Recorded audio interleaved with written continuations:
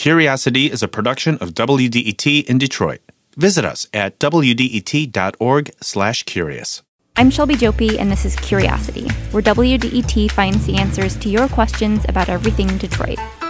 My name's Paul Munger. Paul was doing some research when he found that the Marathon Oil Refinery in southwest Detroit hadn't been paying property taxes because the facility was in something called a Renaissance Zone. Whom are the deciding parties when it comes to selecting Renaissance zones? And what is the criteria for which they decide? So first off, what is a Renaissance Zone? It's a place in a, quote, distressed area where businesses and sometimes residents don't have to pay most state and local taxes. It lasts for a period of about 10 to 15 years. In the late 90s, 11 of Michigan's most struggling communities were given the ability to create Renaissance zones. Detroit is one of those cities, along with Grand Rapids, Flint, and Pontiac. Detroit has had 16 Renaissance zones. The oldest ones have expired. Some expire next year, including Campus Martius and the Riverfront.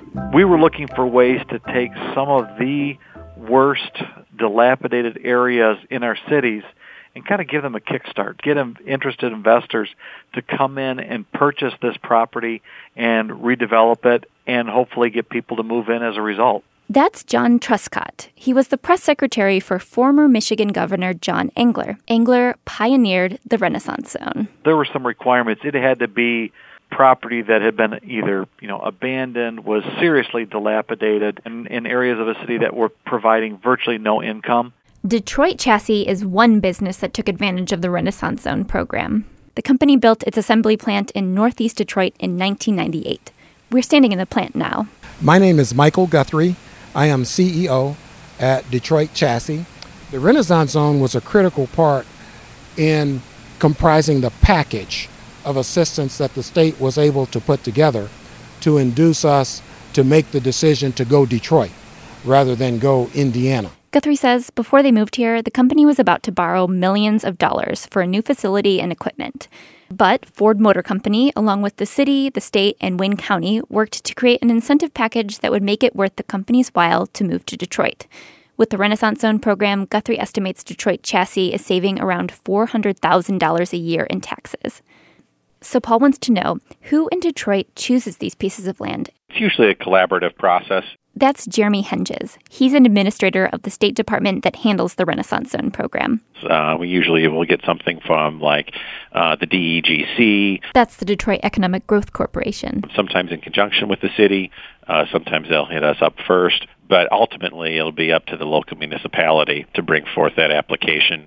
Henges says in Detroit, the official process involves City Council creating a resolution supporting the zone, and the board of the Michigan Strategic Fund will ultimately approve or deny the application.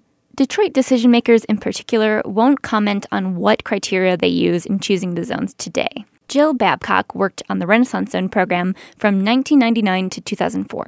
She says the original 6 zones were chosen based on not a lot of occupancy. They avoided residential areas, primarily light industry. The Renaissance Zone program began as an experiment to see if eliminating taxes would ignite economic development in the state's worst areas. True experiments involve analysis, and in researching the story, those I talked to at the city and the state could not provide any formal evaluation of this program's success over time. So, after 20 years, no one knows the exact value of Detroit's Renaissance Zones. For a map of the city's current and past Renaissance zones, visit wdet.org/curious. There you can ask your question about Detroit or the region. Thanks for listening. I'm Shelby Jopi.